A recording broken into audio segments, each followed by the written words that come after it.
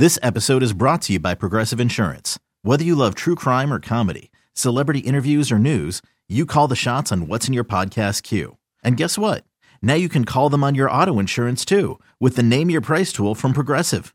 It works just the way it sounds. You tell Progressive how much you want to pay for car insurance, and they'll show you coverage options that fit your budget. Get your quote today at Progressive.com to join the over 28 million drivers who trust Progressive. Progressive Casualty Insurance Company and Affiliates. Price and coverage match limited by state law. To watching the Nets play basketball now. I'm excited for this West Coast trip. They're going to play some good teams. Well, they're playing the Lakers. Well, the Lakers are, I don't know. And we'll get to LeBron in a minute. Yes, sir. Welcome back to Talking Nets, episode 170. Knicks can't beat us. Like, it's just obvious. It's 8 in a row. Their fans are running out of things to say. I listened to WFAN today, and they're just talking about the Knicks stink. Nobody cares. Now nobody cares. Now nobody cares. I get it, right? Nobody cares about the Nets? Nobody cares about the Knicks? Which one is it? Which one is it? People care more about the Nets than any basketball team in the NBA. Let's be real. Let's be real about it right now. If there was a way to quantify words spoken, words written, social media interaction, videos posted, whatever the case may be, the Nets lead the league. Absolutely. So, what's up, guys? How you never doing? lost. What's up, Hudson? Never lost. Ben Simmons, undefeated, never lost. 15-0. All right, so let's get into it, man. The Nets beat the Knicks last night. They beat the brakes off them. It was 38-22 in the first quarter. And I'm looking around my apartment like, I'm by myself. I'm like, I thought that this was the chance that the Knicks had, right? I don't know why. I guess I buy into the hype from the internet and their fans. We got a point guard. I've watched a couple Knicks games. I've seen Jalen Brunson for years. And they're coming off a game where they put up 120 points against the Timberwolves. So I'm thinking they're going to battle. And all of these Nets-Knicks games over the last couple years have come down to the last seconds, the last minute. But not this time. Yesterday, Jacque Vaughn gets announced as head coach. They take the interim tag away, and boom, Nets world is reacting. And honestly, I didn't react well to it because first off, and we'll go around the horn, but I'll start. I looked at it as these guys were supposed to hire Ime last week, but with all the nonsense around Kyrie and the firestorm and the PR crisis, they can't do that, right? Woj reported on it. Shams reported on it. But they absolutely can't add more fire to this right now. Okay, Jacque Vaughn, for me, I'm going to give him a second opportunity to change my mind on him. I just feel like we already did this after Kenny Atkinson was fired. He was the guy. He led the bubble Nets, but these are not the bubble Nets. They're nothing like the bubble Nets. I think the only bubble net that's on these Nets is Joe Harris. So he's got these guys believing, and they're not acting. The biggest thing for me was seeing how they responded last night, and then the clips that the Brooklyn Nets posted of the players talking about Jacque Vaughn postgame, the energy he brings, and then even KD as Jacque Vaughn's trying to just break the locker room down and send these guys on their way into a day off. KD stops everyone, and he takes the game ball, and he awards it to Jacque Vaughn, and he says, hey, the interim tag has been taken off. That's your first win as head coach this year. Let's go, Jacque Vaughn. And everyone seemed very excited about that. What did you think yesterday, Robin? I am now a Jacque Vaughn stan.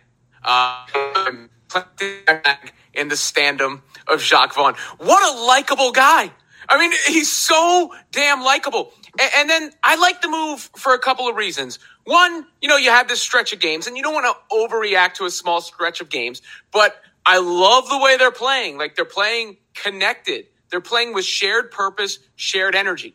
I also like some of the in-game decisions he's made. Calling quick timeouts when the other team starts a run. Calling a timeout to set up a strategic advantage as to where you're inbounding the ball. Separating Nick Claxton and Ben Simmons. Bringing Ben Simmons off of the bench. Starting Edmund Sumner. We'll get it. Bringing Cam Thomas, dusting him off. We'll get into a lot of that specific stuff. But just some of those decisions I like. And then it's just like it's a drama-free move rewarding someone who has paid his dues. Jacque Vaughn has experience. You can't say he doesn't. Obviously, he's got a good demeanor. And then you just said it there, Keith. You see the way the team is responding to him, giving him the game ball, genuinely happy for him. I don't know how you can possibly be mad at the hiring, having seen what we've seen. Yeah, I agree. And I understand the initial reaction from Nets fans not necessarily being overwhelmed by this hire. You jump back to when he was most recently, or second to most recently, the interim, and he was one of the odds-on favorites to get the job over with Steve Nash, and then Steve Nash comes out of the blue, and that's like, wow, the Nets are really serious. They bring in a Hall of Famer, all this stuff, all this hype. I remember Keith and I doing our emergency podcast about that, being so excited to have this guy on our staff because we thought he'd be the guy that would be able to deal with the star players' egos, be a likable guy. He has that clout. He has that respect. Totally blew up in our faces. This feels like, to me, a standard basketball decision. And that's wonderful. As a Nets fan who has dealt with all this stuff, all this non-basketball narratives that are flying around every single day, to see what feels like just a basketball decision, and a good one at that, I might add, Nets still haven't allowed more than 100 points, which if you told me that after the first couple games of the season, I certainly wouldn't have taken that bet, although I would have made a lot of money if I did. It's a breath of fresh air. It's refreshing, and the team has responded to it. I don't know how long the good vibes are going to last. I don't think it's possible to not allow 100 points for an entire NBA season, but as of right now, I am happy with it. They removed the uncertainty of the Ime hiring. They removed the interim tag. They say, this is our guy. He's been in the locker room. He's been in the system. He's been around the team, and we're going to go with it. And I think at this point, solid, unquestionable moves that are not bringing in new drama, I think that's the right answer. Trying to be less of a dumpster fire, right? Getting back to basketball. All this other stuff has nothing to do with the game. There's been plenty of episodes in this early on with Talking Nets this season where I'm like, I'm just trying to get back to basketball. I'm in this for the game. I'm not in this for the Twitter beefs. I'm not in this for the narratives. I'm not in this for the media and all this other stuff. And it's good to get back to basketball. So what I'll also say about Jacque Vaughn, KD commented and said something about him simplifying everything. And Hudson was talking about them playing defense. The Nets never play defense. How many years have we watched the Nets and their defense is trash? They've got something right now. They're on to something right now. They're keeping guys in front of them. They're communicating. And that, to me, is Jacque Vaughn simplifying how they play defense and also how they play offense. They're moving the ball. They're sharing the ball. Before we went live, we were laughing about Ben Simmons with a putback dunk and a mean mug. That's another moment where I'm like, what is happening? This is Knicks versus Nets. This is New York City Battle of the Boroughs, and the Nets were ready to just show out. And you got to be happy if you're a Nets fan. It's exactly what the doctor ordered. Like, all of the nonsense that we've gone through over these years, all the nonsense that this season started with. Could you imagine if they lost to the Knicks last night? That was one. I put that on Twitter. I was like, do not lose to the Knicks tonight. Because that would have given everyone in New York media, every New York fan, just an extra battery in their back to be like, they're a disaster.